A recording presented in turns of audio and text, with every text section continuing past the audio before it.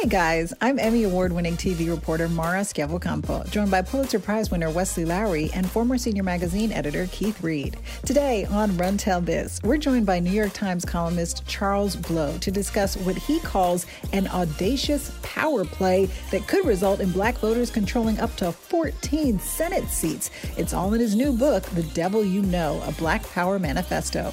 Plus, how AOC is changing the media game and what's suddenly attracting a lot of white people to Black neighborhoods. And a brand new segment. We're sharing some of our favorite Black creations, what we're watching, reading, and smelling. We'll explain. So this puppy, for those who don't know, the puppy's now a recurring character in the podcast, but the puppy is now 4 weeks into his forever home here. And he, after having a very good week last week, has been testing us a little bit this week. And so I was reading David Grann's Killers of the Flower Moon about the history of the FBI and these murders on these Native American reservations in Oklahoma. And Freddie wanted to read it too. And so now I only have half of the book left because he ate the other half.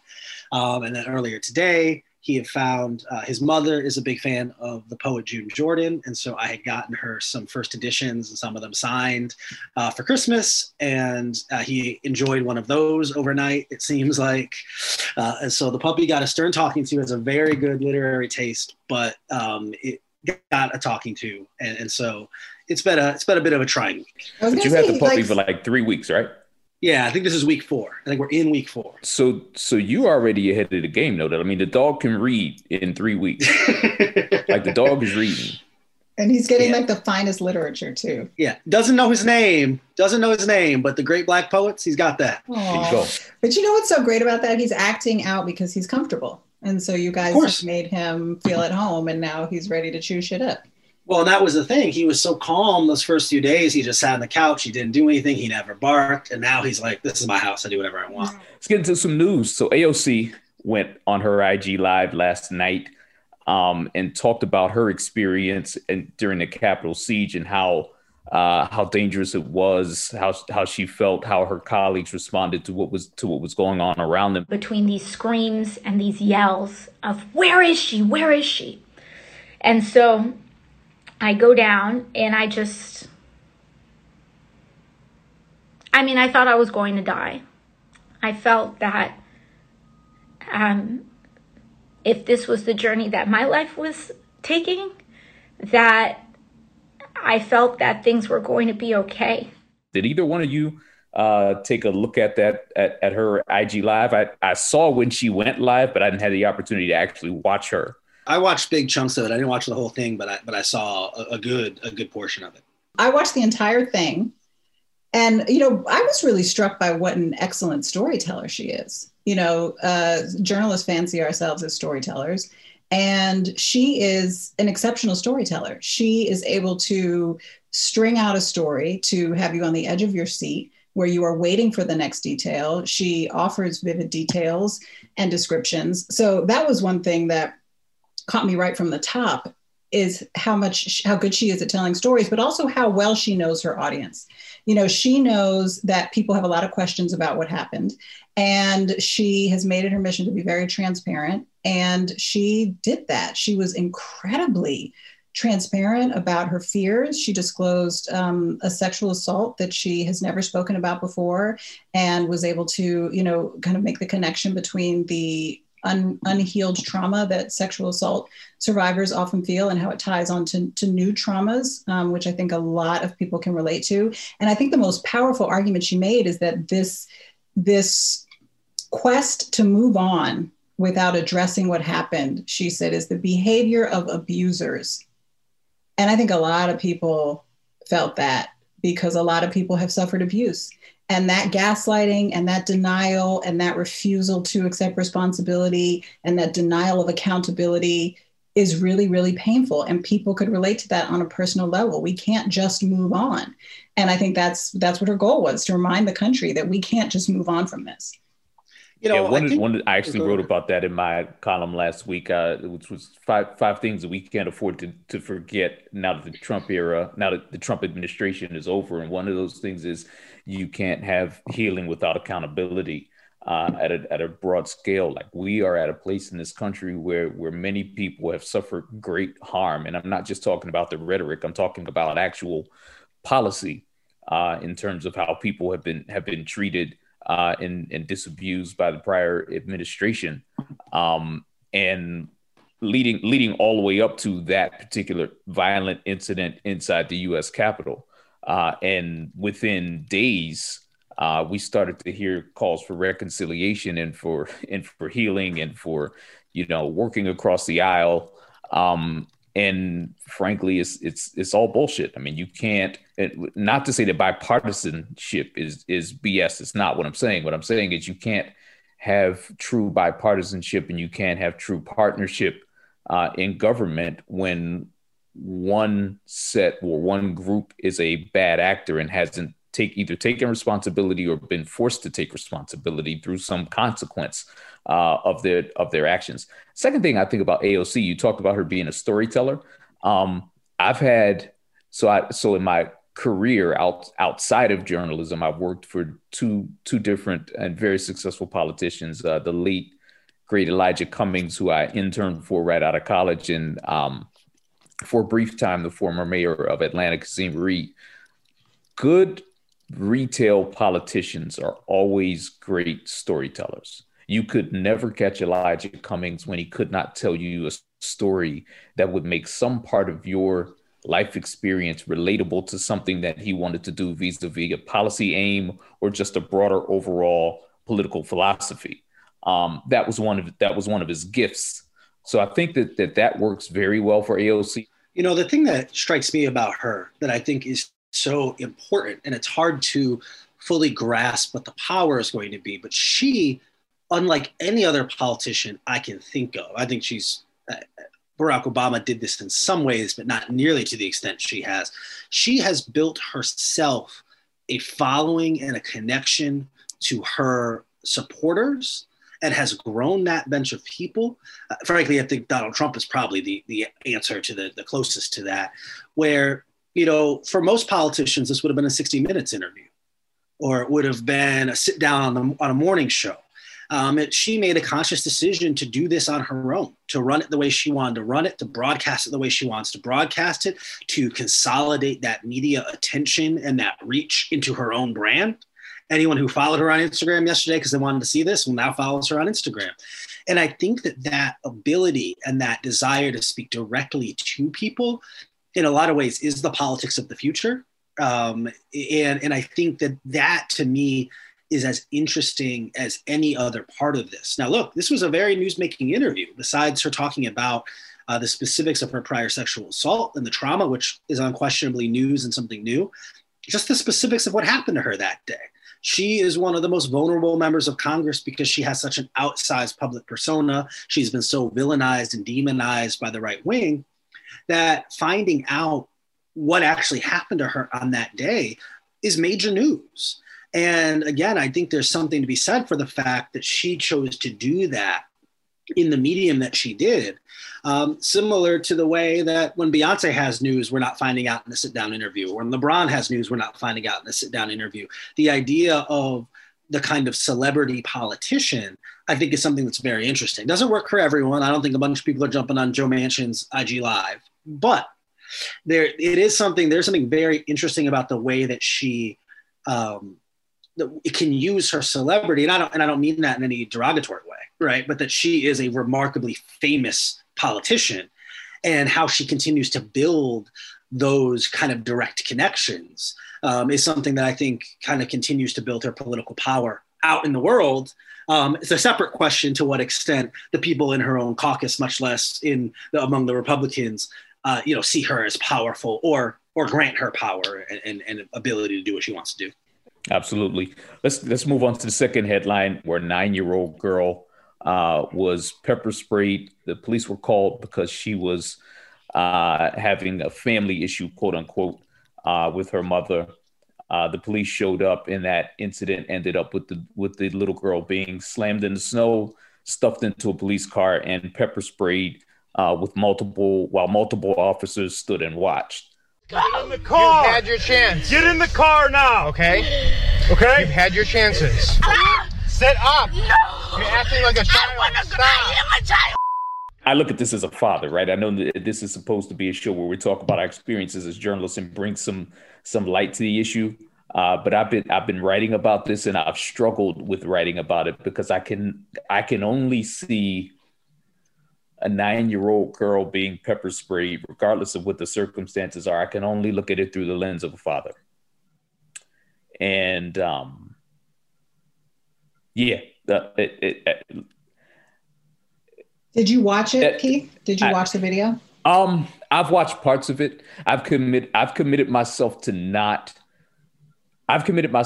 in as much as possible, which is very hard to do in the job that we have, but I've committed myself to not exposing myself repeatedly to the trauma of Black folks, of people in general, being abused by police. We see it too often, and I think there's a danger of being either traumatized by it or being desensitized to it. And so I tried not to watch a ton of it. I am writing about it, so I had to watch at least some of it. I don't know that there are any more words that we can use to bring any more light to this, and I don't understand what kind of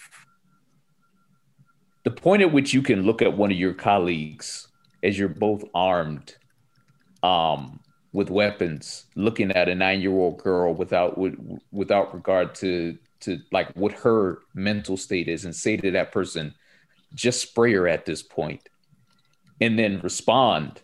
And then that person then respond to the command and say, okay, and use pepper spray on a 9-year-old. I got to tell you something.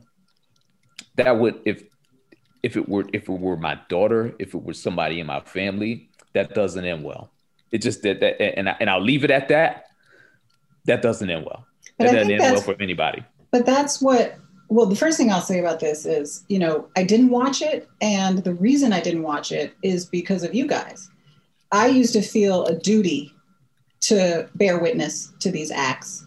And we had a conversation about this. God help me, I don't even remember what shooting it was. We had a conversation about this with Natasha Alford from the Griot. And all three of you said, you don't watch these videos anymore because it's too upsetting. And you gave me permission to protect my peace, that I can read about it, I can be informed, but I don't have to keep traumatizing myself over and over again. And that's something that was reinforced when I was reading Charles Blow's book, which we're going to talk about in a minute, which he refers to as a vicarious trauma, which he makes a comparison to the photos of lynchings and the quote unquote trinkets that people would take from lynchings, which included limbs and parts of bodies and fingers, and how that traumatized every Black person that witnessed it. You didn't have to have ever been lynched to be traumatized by a lynching. And so it has now changed my view on watching these things. And I have a 9-year-old daughter. So I don't need to see a 9-year-old Black girl being treated like an animal. And what you're speaking to, Keith, of the other officers, we often hear about the bad apples, right? The one bad apple, the one bad apple. But then what the community says is, well, what about the rest of them who were standing around? Or what about the rest of them who helped them cover it up after the fact and they all converged on the same lie? Or what about the rest of them who lied to investigators or stonewalled or hid information or didn't completely fill out the police report?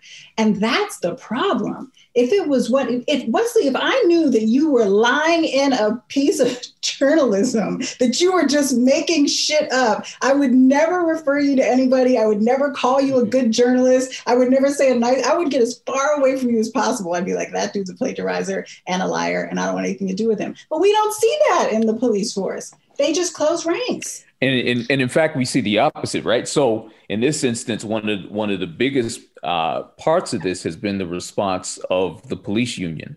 The president of the police union in Rochester gave a press conference where he's asked very directly about his about the behavior that he saw from the officers. He said with a straight face that he didn't see anything wrong with what they did. Because it's hard to get people into police cars. That's what he said. It's hard to get people into police cars. It's hard to get people in police cars.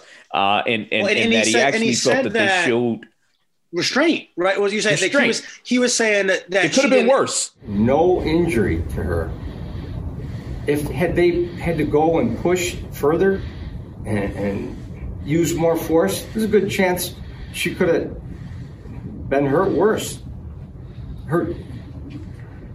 It's very, very difficult to get somebody into the back of a police car like that. If they had gone in to try to like wrestle her, she might have gotten injured. So he was basically, and Keith, to the point you're making, as someone who's covered a lot of policing, and as Mara notes, I don't watch these videos unless I'm writing about them anymore. There was a time where I felt like I had to watch all of them. And as someone who does write about many of them, I know that I'm getting my fill. But I don't watch, so I haven't seen this video in part because I've made a conscious decision not to watch it.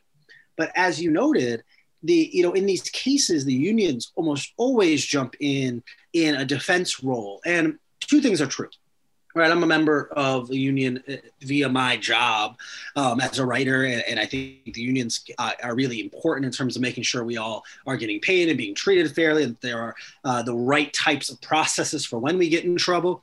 But one of the major differences is, and I've said this, and I've talked about this with police union leaders. If I was caught plagiarizing, the writers union would not hold a press conference and say anyone who is criticizing him is anti-media and you've never placed yourself in the shoes right? of a reporter and you don't know. And look, these online critics don't know what they don't know. It doesn't show everything. And the reality is it's both extremely important for individual police officers to have a fairness of process, but the police unions themselves have taken a role over the course of decades where they try to put as much protection for police officers into these contracts as possible, very often making it impossible to discipline them no matter what they've done. And then also act very publicly as public defense attorneys, as opposed to just being the attorneys behind the scenes helping things out. And very often shape the coverage of the story itself, releasing information about the victim, releasing information about the incident, trying to frame the public perception in a way that we just don't see happening in almost any other labor context. So our last headline, and I wanted to get to this because the important story of the last week, or one of the important stories of the last week, was about what happened on Wall Street, the hedge fund bigwigs versus the little guy investor, and something that happened tangentially to that. So a woman by the name of Arlan Hamilton, who, if folks follow her, her social media presence is a Black woman venture capitalist, and she actually opened up her fund to allow everyday average investors to invest with her and to share in some of the returns that her venture capital fund might yield from the investments that they make in various companies, which is a big thing. But I just thought that it was an important story just in the background. With what happened last week with GameStop shares and BlackBerry shares, and with with AMC shares, and this group on Reddit that took aim at institutional capital in this country, right? I would love to do a money episode. Like you mentioned, bringing Damon John on, her. I want to do like a Where the Money Reside. That would be really dope. You seem to know that about money. Mara, I think Mara's lying. She's not telling the truth. I'm just playing dumb. I'm just playing dumb because I don't want either one of you to call me asking to borrow money. She made like $4 million off GameStop this week. And it isn't. Tell you right now, I would. First of all, I would never call you to borrow money. I would text you. And also a rule that I do live by: when you loan money to friends, consider it a gift. Because it's never coming back. It can ruin the friendship. Definitely. And there was something else that we wanted. Wasn't there a fourth one that we were going to talk about? Was there? So. There was. It was. So there's a story in New York in the New York Times, and I'll just read you the top of the story, and it'd be a great segue to bring in Charles.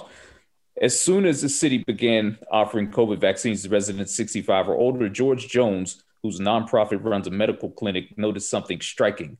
And here's the quote: "Suddenly, our clinic was full of white people," said Mr. Jones. The head of Bread for the City was to provide services to the poor. We'd never had that before. We serve people who are disproportionately African American. And it goes on to talking about how this has played out around the country, that in these areas that have tended to be low income, that have tended to be primarily African American, primarily immigrant, primarily Latinx, where you've seen these influxes of wealthy white folks coming into these clinics because in where they live, they might not necessarily have access to the COVID-19 vaccine, but in some of these nonprofit clinics that exist in these poorer and more diverse areas, the vaccines are available. And by right, you can't tell somebody who shows up for that service that we can't serve you because you're white or because you're wealthy. So, and they know this, so they show up. And of course, it has a detrimental impact on the community that's being served. I will say this. I'm gonna be in politics for a minute, which is hard for me. I grew up in some projects, and then I've seen a lot of things. And one of the things I've seen in my life that makes me not surprised by this at all is that, you know, on any given first of the month, when the checks are being distributed, and when you start to see certain activity on certain street corners in certain communities, it wasn't always us. It wasn't always us lined up. It wasn't always people who lived in the neighborhood who showed up to procure certain things that you couldn't necessarily get out of a legitimate pharmacy, right? Mm-hmm. So this is just, to me, not surprising at all. Like we didn't seen some people who didn't live around our way show up looking for that good package when it came out. And in this that's instance, what you're talking about. I'm Mara. I'm from the suburbs. I'm like, Mara's like, what were they buying? What exactly? What services? What goods and services could they only get in your neighborhood? Whatever do you mean, Mara? You live in Harlem, yo. I do now, but I'm from the suburbs. You know, you live in gentrified Harlem. I'm sorry. You can't take the suburbs out of the girl. I love my people, but you know, I can't run from my upbringing. That's who I am. Our esteemed guest is here. Perfect. So Charles Blow is an esteemed author and columnist in the New York Times, one of the leading Black voices in the conversations we're having around the country about race, ethnicity, equity, and politics.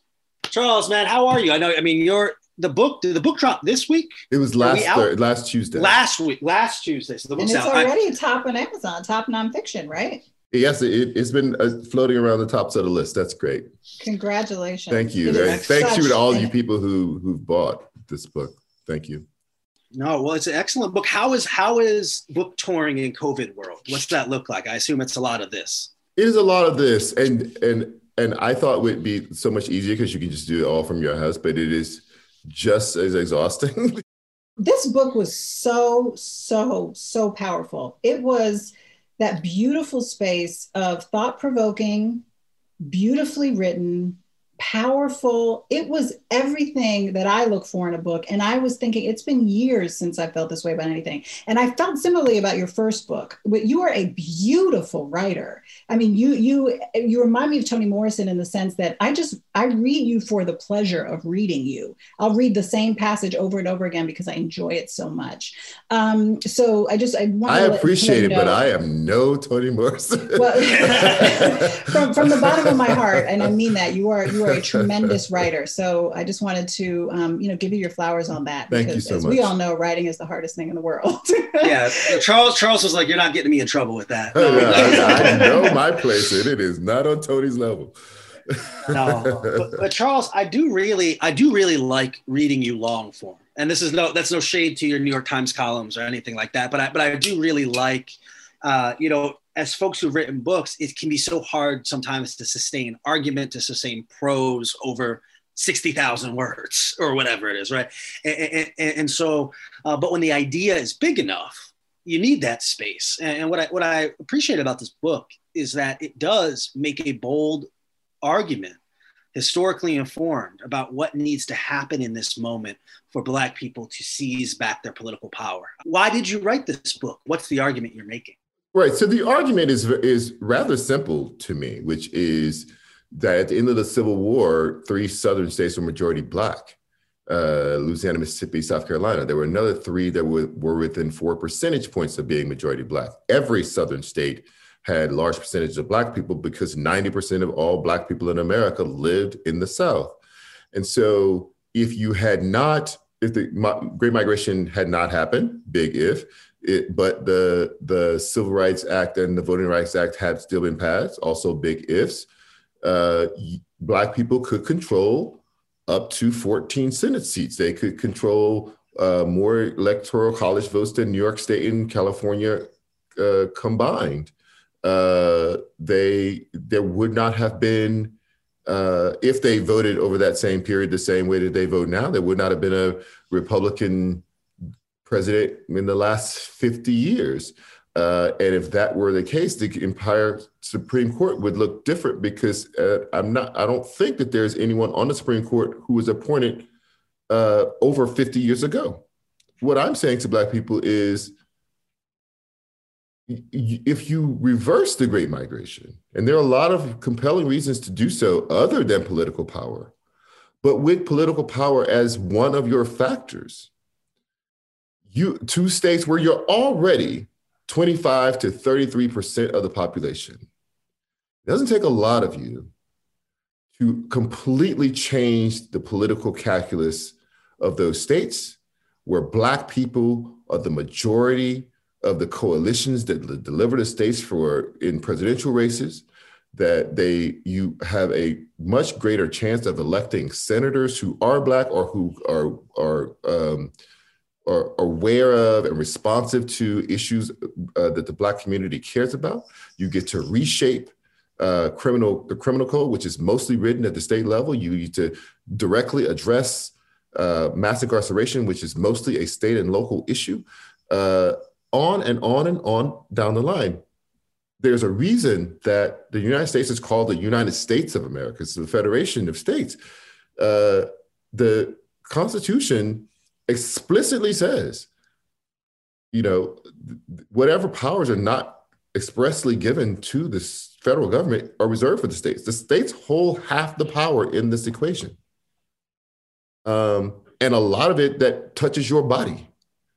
And that is power that you can have right now without an armed insurrection, without anything illegal, using the very mechanisms of power that were used to suppress you. You can use them to liberate you by using the Constitution. Charles, one of the things that I found most interesting about the book, as a lifetime Northerner, I was raised in Maryland, which was part of the Union, but was south of the Mason-Dixon. But I do consider myself a Northerner because I've lived in New York longer than I've lived anywhere else in my life. And I had these assumptions about the South that I didn't even realize I had until I started reading your book. And you take them down one by one. There's a perception among some Blacks who have always lived in northern states that it is better to be Black in the North than in the South, that there are all these vestiges of slavery and racism and lynchings and violence in the South, all these ghosts that are inescapable there that you can kind of get away from, geographically, just by creating some distance between yourself and the land where your ancestors suffered so painfully. And you break all that down. You say, no, anything south of the Canadian border is the South, meaning the entire United States. Right. That's Malcolm X's it's all quote. the same. Yes. So what are the specific arguments that you come up to that people say, well, for jobs, for housing, for incarceration, for police violence, all the reasons that people feel safer in the North, you knock them down. They're just completely untrue. Right. So if you look at home ownership, in many ways, it is greater for Black people in the South than in the North, largely because cost of owning a home is very expensive in places like DC or in New York City. When it comes to places the Black middle class is thriving, Forbes does this list, and half of the cities on that list are in the South. When you talk about places, regions of the country where Black-owned businesses are thriving, the number one place for Black-owned businesses thriving is in the Southeast of America. When you talk about the growth in median household incomes, that is led by the South for Black people. In addition to that, things like mass incarceration. If you look at what people like to do is say the incarceration rate is very high in these southern states. The problem is with that is they're locking up everybody. They're locking up a bunch of white people too. right? So what you have to do is say, per capita, of the Black people you have, what percentage of the Black people in your state are you locking up? The southern states barely make that list. Vermont leads that list for Black men.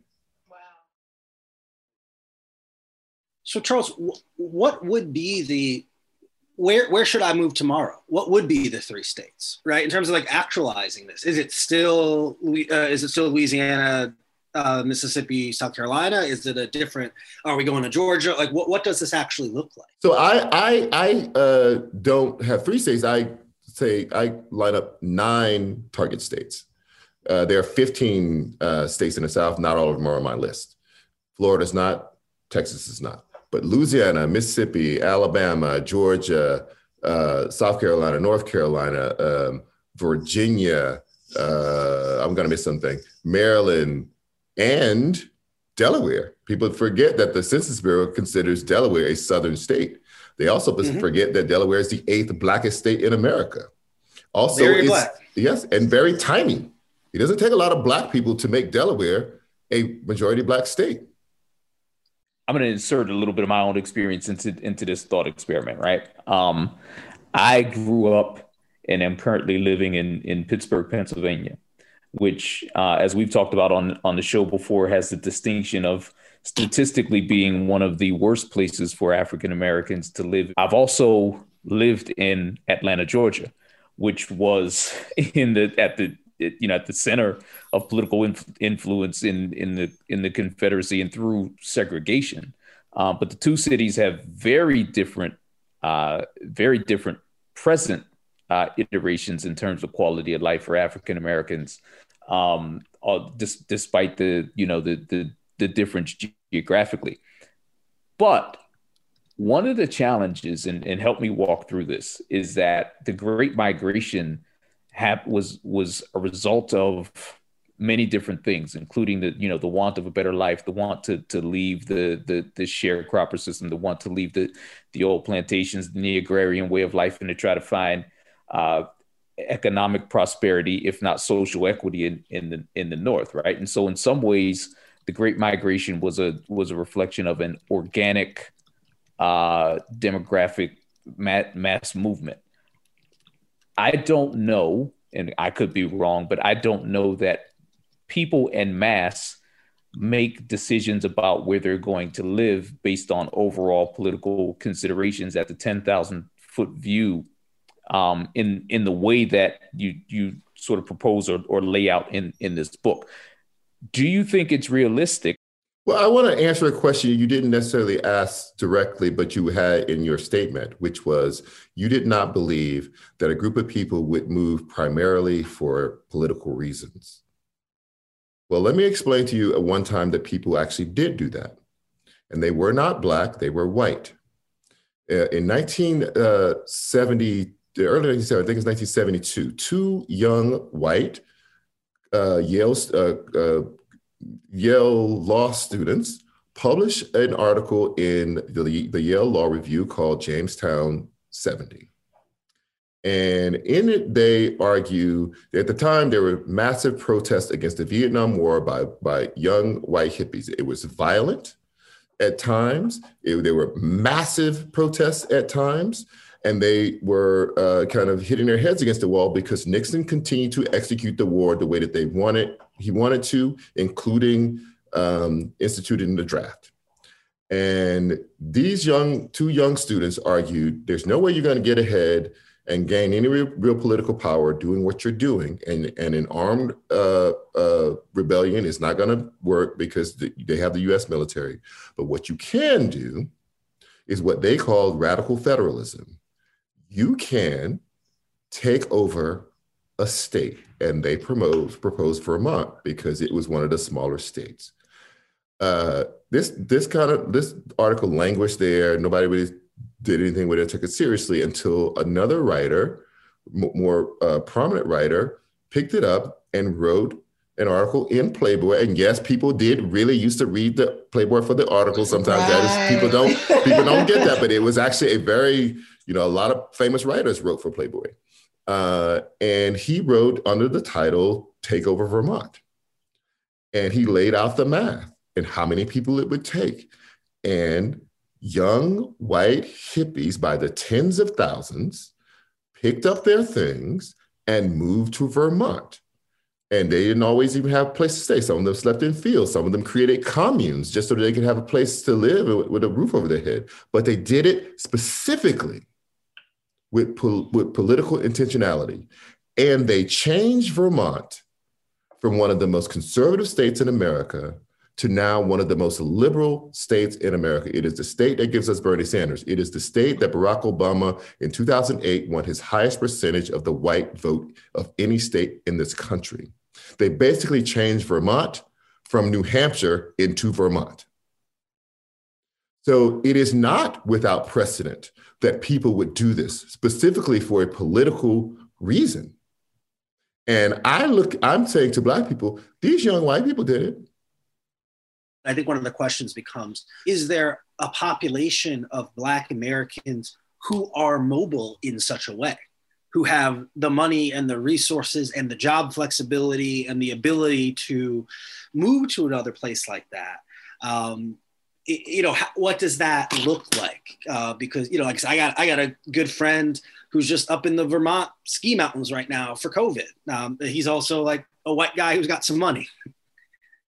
Well, put it this way. Migrations in America and in fact around the world are always about young people who are relatively unencumbered, starting their lives with the flexibility they can start those lives pretty much anywhere. It is not necessarily that they have tons of money to do it. When people migrated from the South to the North, they didn't come with suitcases full of money. They had no idea where they were going. Many of them had never seen snow before. Many of them had never walked on a sidewalk before. They had no idea where they were going to live. The motivating factors for movement is there something pushing you or something pulling you? In the Great Migration, what pushed was racial terror, but they had endured racial terror in the South for 50 years after the Civil War was over, and they still had stayed put. There was an attachment to land, there was an attachment to the economy, there was family there. That was what they knew. But when the boll weevil infection came in the early 2010s and kind of crashed the cotton economy, all of a sudden, not only was there terror, but there was also it was harder to make a living. And at the very same time, Northern industry needed more bodies. Young white men had gone away to fight in World War I. And so they sent recruiters down to the South to recruit people, including Black people. And many of them said, I have fewer opportunities here. The North is beckoning. And they say, I don't know it, but they say it's freer there. And that was the push and pull for them. I suggest that there's a similar push-pull that's happening now. Much of the militarization of policing and hyper policing of Black bodies has occurred in northern and western cities. If you look at the places right now under consent decrees, only 2 of those places are in the South. All of those places are in north and western cities. When you look at the most high profile case, the majority of them are in northern and western cities. If you look at stop and frisk, that didn't happen in Greensboro or Birmingham or Little Rock. That happened in New York and was exported to California, to Los Angeles and to Chicago. When you look at SWAT teams, they were created in California in part in a response to the Black Panthers. So you have that ambient threat of police violence, but people stay, just like people stayed with lynching. But then along comes something unexpected that crashes an economy. And what is that for us now? That's a pandemic that has been particularly brutal on destination cities. So in the second quarter of last year, which was at the height of the pandemic when we closed, well, it wasn't the height of the cases, but it was the height of our reaction to it. The economy basically closed. All society basically closed. And at that time, I looked at unemployment rate for Black people in cities around the country. They were disastrous in these cities in the North and West. The unemployment rate for Black people in Chicago rose to 3 times the unemployment rate for Black people in Atlanta. So I believe that can be just a little nudge of a push that the same way that people in the South needed a nudge of a push. Charles, one of the things that you talked about that we have touched upon before on this podcast and again tonight is this, you call it vicarious traumatization of watching these death videos of mostly Black men being shot at the hands of police.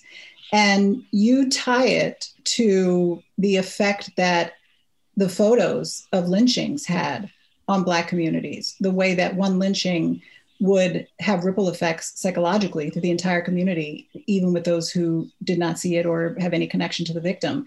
How do you see the impact of everything that we're seeing right now? What effect do you think that these videos is having on us and seeing this over and over again?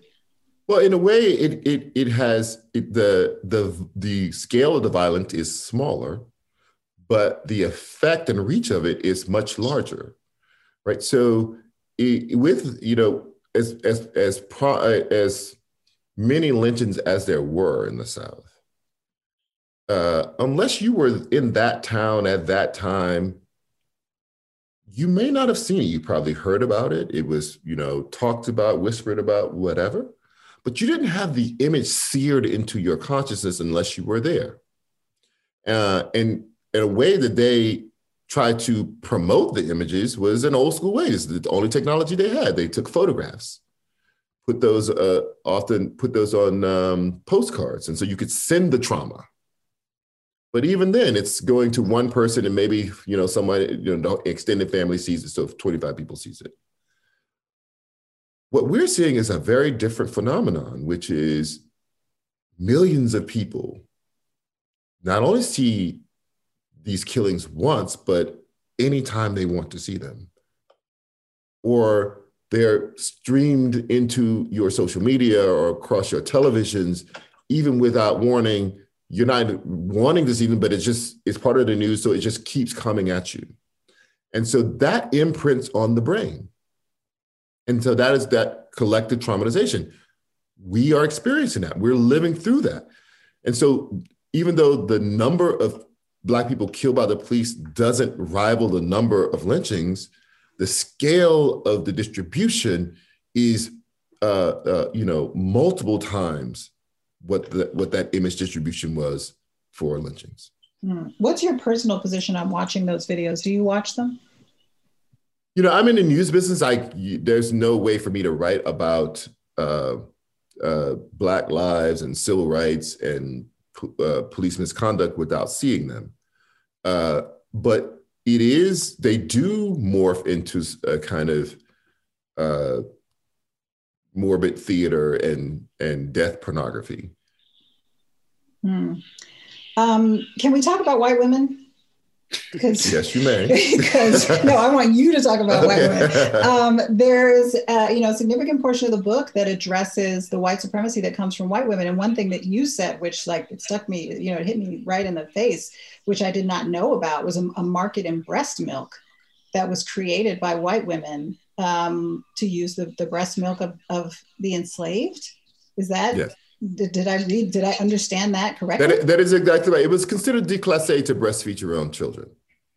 And so many women who were enslavers would have enslaved women who had recently given birth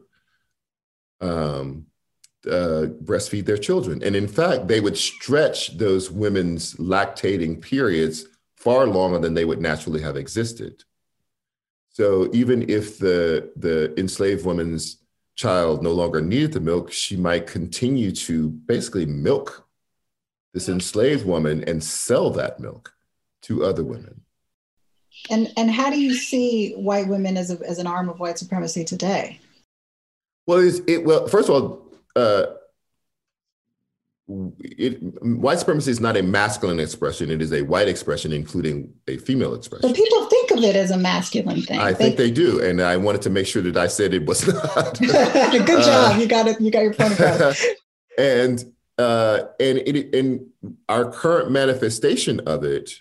So white women always activated the muscle of the terror, or either they actively activated it themselves or allowed themselves to be used as an activation, right? So tremendous amount of white terror is dedicated to white chivalry, that it is the protection of white femininity, that some brute has raped or touched or disrespected a white woman.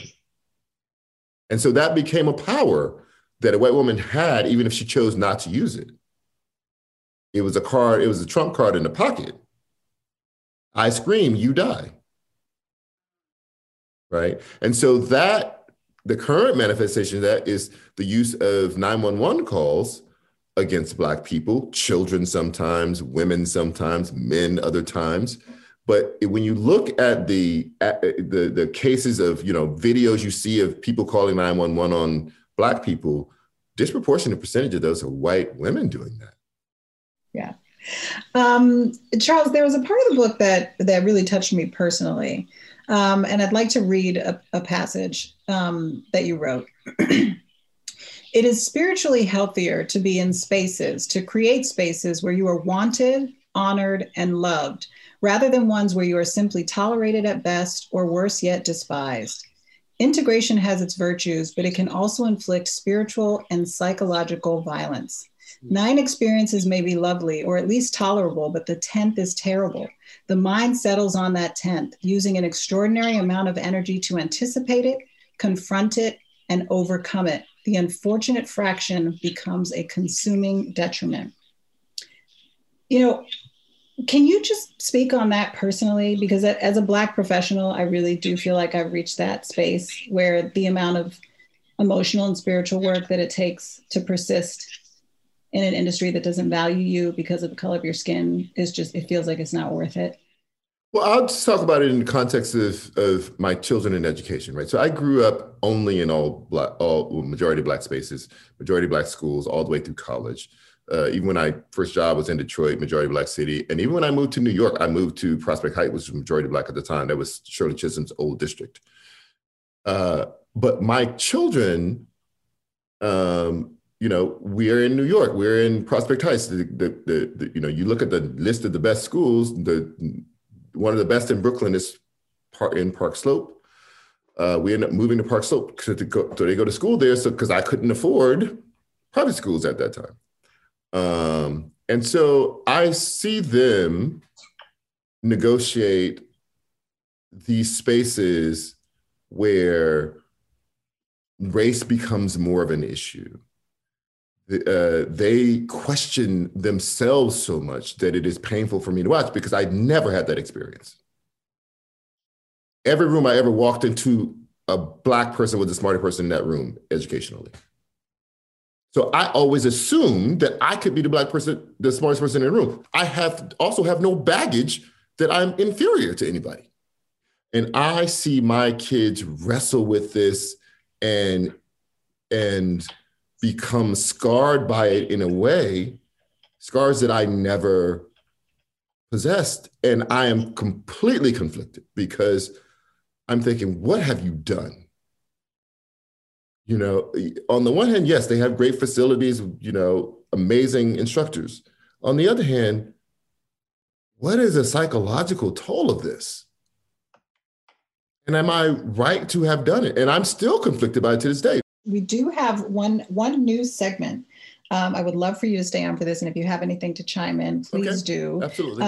This is our first week doing this. We are highlighting Black creations that we love. This can be a book, it can be a movie, it can be a show, it can be a Black creator that you think we should all be aware of, but we want to make sure to amplify our family. So I have 2 selections this week. One is your book. Oh, so everybody who is listening, please buy it, not only to support Charles, but because it's an excellent read and it's very thought-provoking, and maybe you'll move to the South and have a great new life because of it. And the other selection is the Crack documentary on Netflix. It's called Crack. I don't know if the filmmakers are Black. However, it humanizes the Black community's experience in the crack epidemic in the way that I've never seen before, especially that of women who ended up addicted to crack. For example, one of the women that it features was, church going, working middle class woman whose son died at 5 years old. And, I have a 6-year-old son. And when they showed his little face, I felt her pain. And she said, using crack was the only thing that took her away from that pain. And a few years later, they made possession of crack a crime. And she spent the next 10 or 15 years bouncing in and out of prison because she had an addiction problem that stemmed from self-medicating a broken heart. So it's an excellent documentary. I think folks should watch it, and it really sheds light on something that did so much damage to the community. Charles, anything that comes to mind for you that you love? I'm going to give you an old book that is no longer even in print that I keep and I read all the time. It's like, well, how you have your comfort food books? You've already read it a zillion times. Yes. You pick it up, go to any page and just read something and go to sleep. This is my comfort food book. It is called The Encyclopedia of Black Folklore and Humor. And it is just exquisitely written, tons of little short stories. There are even like recipes in there. It's an amazing little book. And when I read it, I kept thinking like some of these people's, amazing authors that I've read, they must have read this book because some of the language is so specific that, and it helped me when I was writing my memoir, actually, because it reminds you of a Southern dialect in a way that helps you to remember the way that it sounds. We're talking about Black creators, and you guys went to creativity in the media space. I'm just going to go straight product plug. Absolutely not a paid placement or not an ad, just something that I committed to in terms of self-care this year. I started collecting fragrances by Black creators. Found out that there's a huge space in that market. So I want to shout out two of them. My guy, Sean Crenshaw, and his line Ovation for Men. It's at Ovation for Men, as well as Chris Classic down in Atlanta with his line called Savoir Faire. I just enjoy it. It's a self-care thing. I think it's fun. Hey, don't forget to subscribe and please leave us a 5-star review. And the conversation continues on social media. Please follow us on Twitter and Instagram at RunTellThis_. Check out new episodes every Wednesday. Run Tell This is an independent production of Mara Scampo, Inc.